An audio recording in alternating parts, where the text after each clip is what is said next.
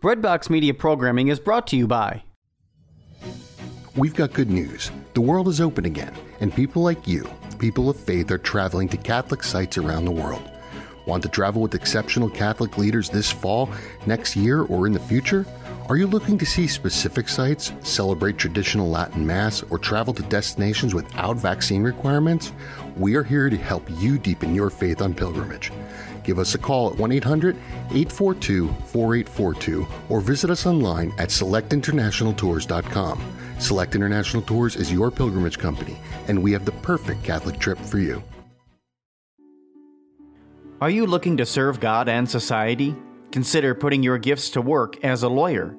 Ave Maria School of Law has been educating faith-filled lawyers for over 20 years. Ave Maria School of Law is committed to training lawyers to use law appropriately around the moral issues of our time. Visit avemarialaw.edu to learn more about integrating your faith with a law degree.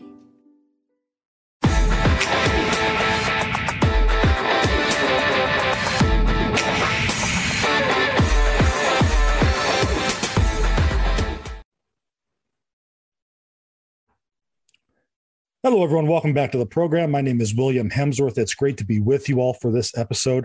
We have a very special guest today, Father Frank Pavone. He's one of the most prominent pro-life leaders in the world. He's originally from New York, and he was ordained in 1988 by Cardinal John O'Connor, and since 1993 has served full-time in pro-life leadership and his bishop's permission.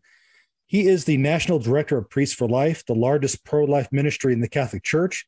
He's also the president of the National Pro-Life Religious Council and the National Pastoral Director of the Silent No More Awareness Campaign and of Rachel's Vineyard, the world's largest ministry of healing after abortion.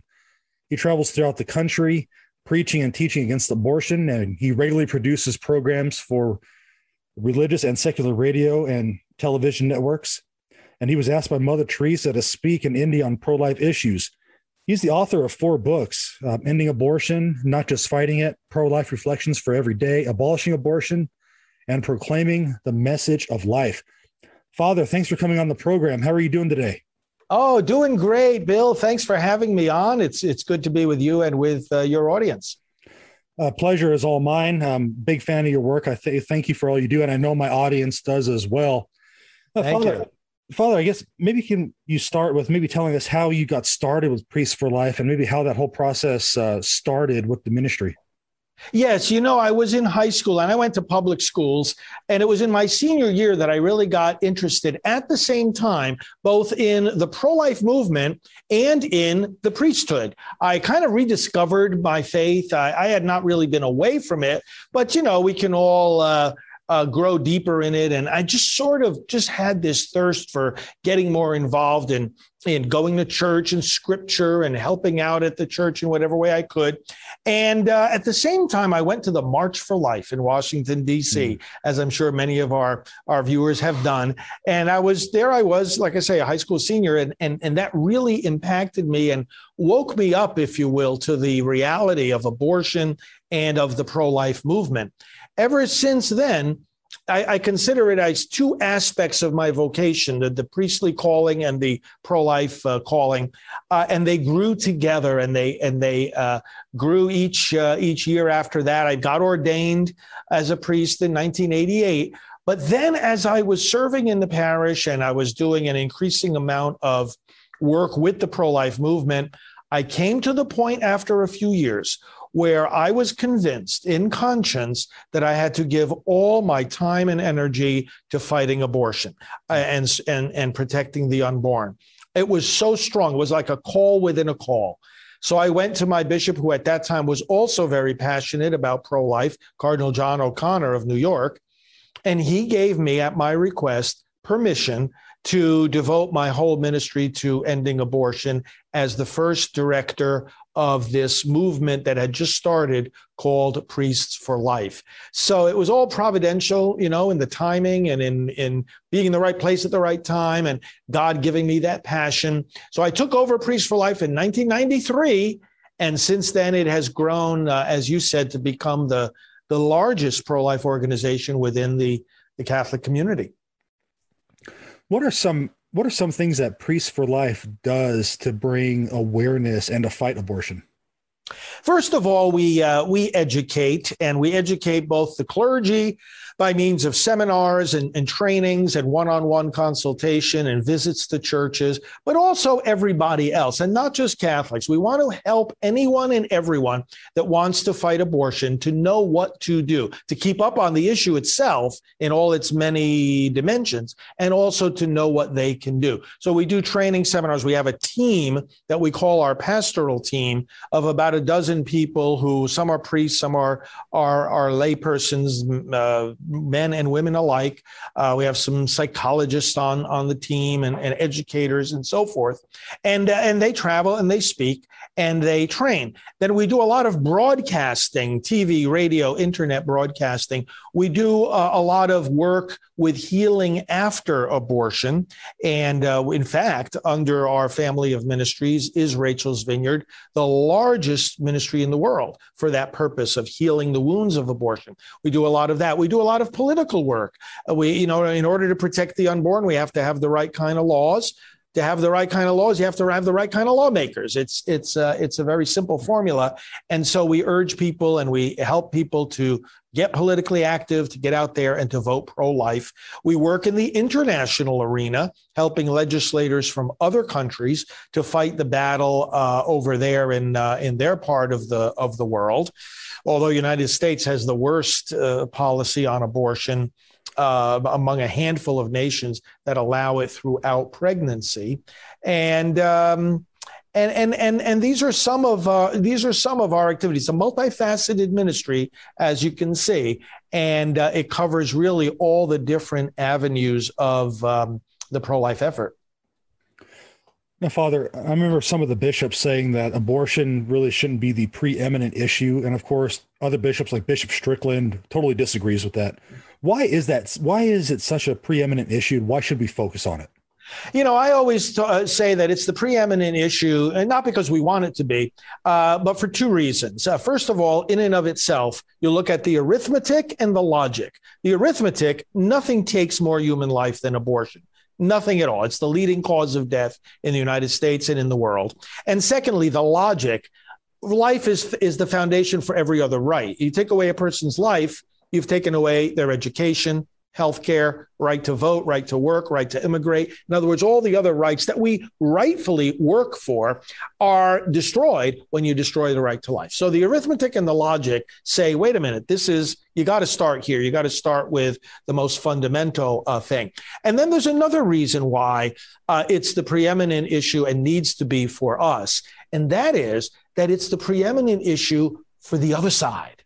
In other words, when you look at the promoters of abortion, and when you look at the promoters of it whether it's within the political arena or in any other arena, they are the ones putting the focus on the unborn child. When Roe versus Wade was handed down in 1973, it took away the right to life, not for teenagers, not for adults, not for the elderly, but for one group of people. It targeted them, and those were the children in the womb. So, it's a logical conclusion to come to that, when you want to defend life, you start by defending the ones who are most in need of help.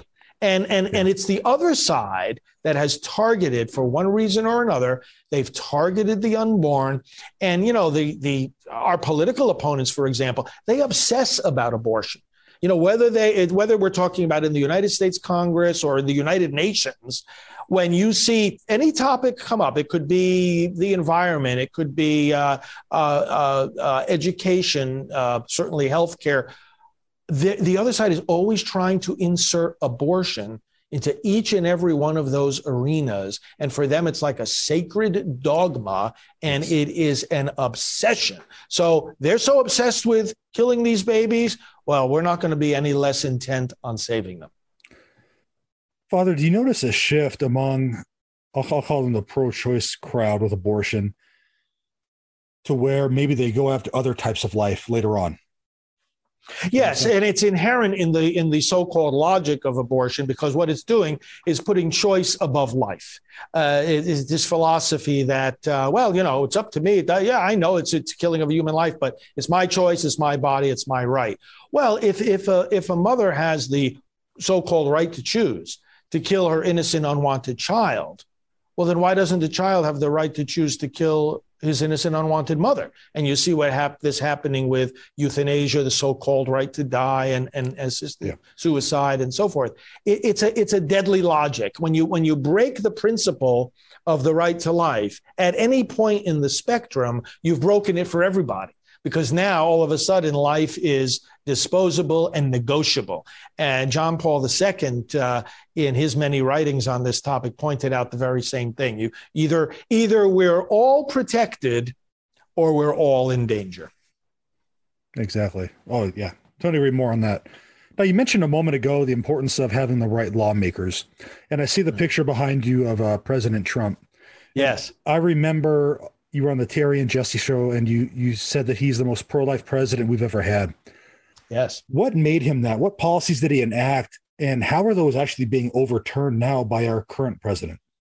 Well, one of the big areas where people in his position as he was the president can do is in the area of funding. Now, a president can't do everything there because a lot of it does depend on Congress, but he can urge Congress to go in the right direction and sign the right legislation that takes money away from the abortion industry, or veto any legislation that puts more money into it. This is one of the most measurable and visible areas of the battle. As soon as President Trump took office, he began cutting off funds from the abortion industry, both domestically and internationally. And he did so even more than past pro-life presidents. I mean, Ronald Reagan, George Bush, George W. Bush, they were pro-life. But President Trump did even more. For example, when he put back the protections of our taxpayer dollars from funding abortion overseas, he not only reinstated it for those government policies where it applied before, but he expanded it to apply across all of government. Things like that. So the funding area, and right now, as you said, those things are being overturned because exactly the opposite is being done. Joe Biden took away those restrictions in as much as is in the power of the president to do. He took away those restrictions on taxpayer-funded abortion, and then furthermore, he has urged Congress to do its job as well of pouring more money into the abortion industry, which is exactly what they did. For the first time ever in the last 40, almost 50 years, they did away with what's called the Hyde Amendment, which, again, is a measure that protects our taxpayer dollars, Medicaid dollars, from going for abortion, and has saved, over these decades, 2.5 million lives. Wow. And for some reason, the Democrat Party wants to, and they even put it in their platform, that they wanted to get rid of the Hyde Amendment. And it's like, not only do they want unrestricted abortion, they want us to pay for it. And most Americans are against both of those things. They're against unrestricted abortion, and they're certainly even more against the idea that somebody else should pay for it. Right. Father, do you know the percentage offhand of how many people are actually against that? Yes. When you talk about, for example, the international arena that I mentioned, money going overseas, it's about, polling indicates recently about like 77% of Americans being against it. When you talk about domestically, it's up around 60% saying strongly that they do not want that. And yet our representatives go against the will of the people, right? It seems well, like. And you know, and if you break those statistics down, that's right. Even the pro-abortion politicians that the Democrat Party has become completely aligned with the abortion industry.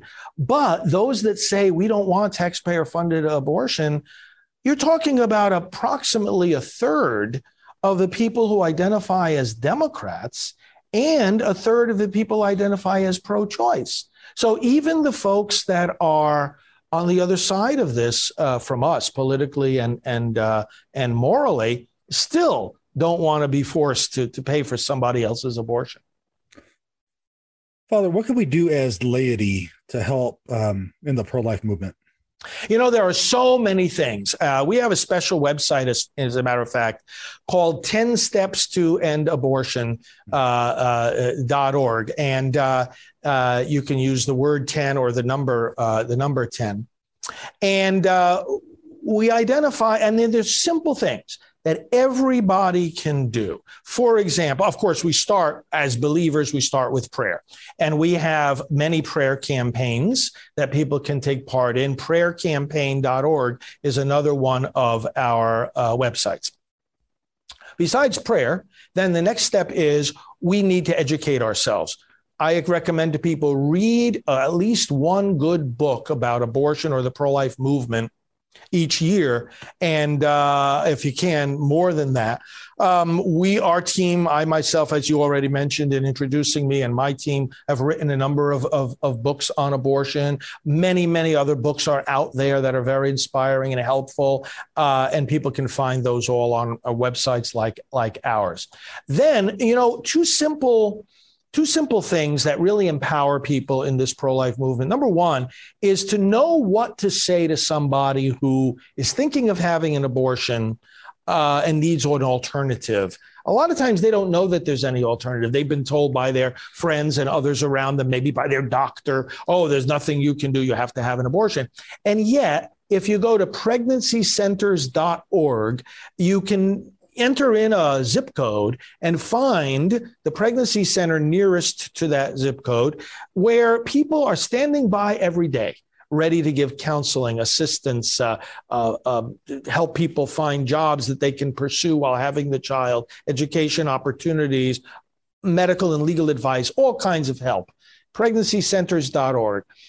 People can save a life just by knowing that website and referring people to it. The other one is for those that have had abortions. We have a special website, abortionforgiveness.com.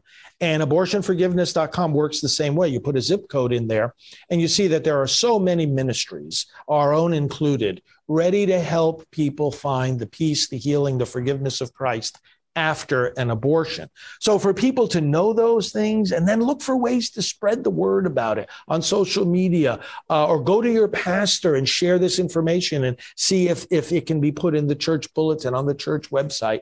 These are again some of the ways to speak up in the legislative and political arena. We spoke briefly about how Congress has been putting more money into the abortion industry. They vote on these things. They need to hear from their constituents. If we do not believe that our money should be used to pay for someone else's abortion, we need to make that phone call to our representative, to our 2 U.S. senators. We need to be talking to our state legislators as well. And again, we have guidance that we give people when these votes are about to occur and what message to give to our legislators. We have a website called StopAbortionNow.org, and people can sign up to get alerts that will tell them, vote coming up next week, call your senators today. And we'll give them the explanation of what's going on in the Congress. And then we'll give them the message to convey once they get on that phone. A lot of activity on the state level. States are passing all kinds of pro-life laws. So get to know who your state lawmaker is and communicate with them as well. These, again, are things everyone can do when it comes to election time. Get involved, make sure you're educating and mobilizing other voters. And then another simple thing that some people may want to do is to take part in these prayer vigils at the abortion facilities. Some people may be afraid to do that. There's no need to be afraid. Many of these vigils are led by local priests. It involves familiar activities, reading the scriptures, praying the rosary. There's safety in numbers. You've got a group of people there. Everything is done according to the law. You're within your First Amendment rights.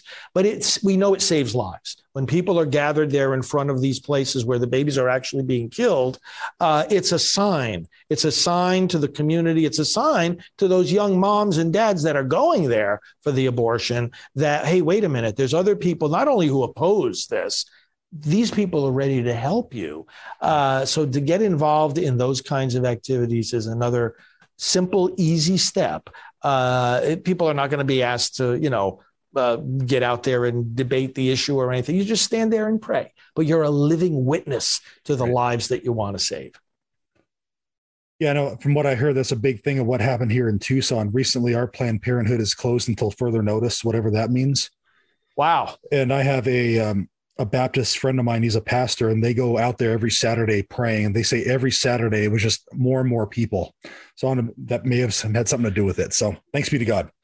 Praise God. That's right. Now, Father, how can we support those who have had an abortion? Yes, we have to let them know that they're not alone and that we don't condemn them. And we can do this simply. It might be in conversation that we're having with someone. It might be in spreading the word. If we have social media accounts, we put little messages out there, but show in whatever way we can to those around us that we're people of compassion. We who reject abortion do not reject those who have abortions. Instead, we reach out to them with the mercy and forgiveness of Christ. So what we need to help them understand is, first, they're not alone.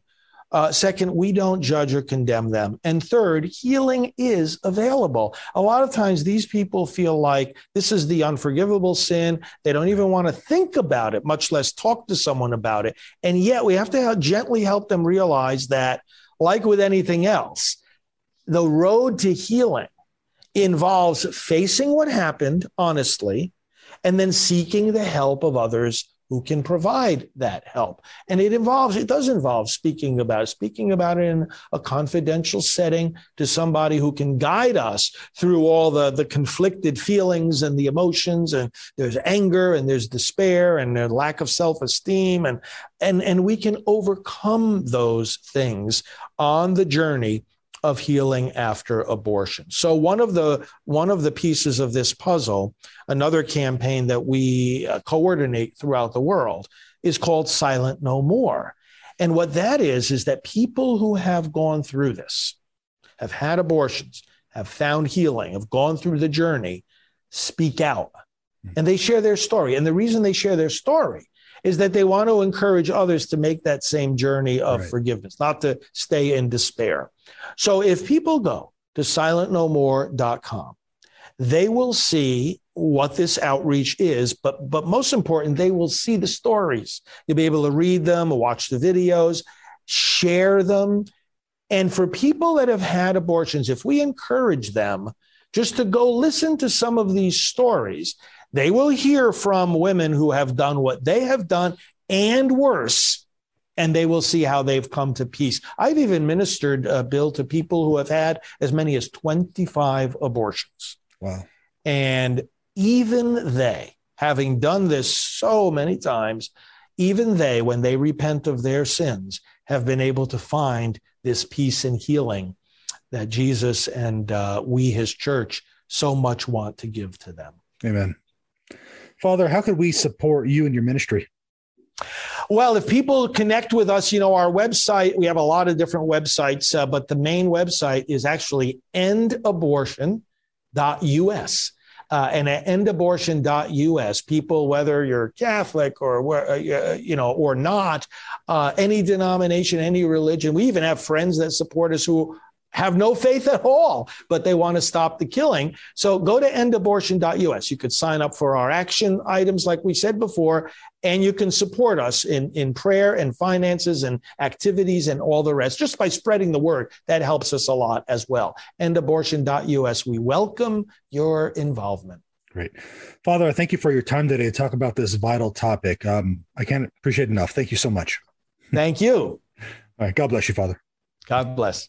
This is Kevin O'Brien of EWTN's Theater of the Word. I'm excited also to teach middle school and high school literature, speech, and drama with homeschoolconnections.com, an online Catholic curriculum provider. Your student can meet with me online for a live, interactive class. Whether you take apologetics with John Martinoni, or grade school with Jackie De La Viaga, or any of the other 400-plus courses with homeschoolconnections.com, online Catholic learning for your homeschooling family is available for you.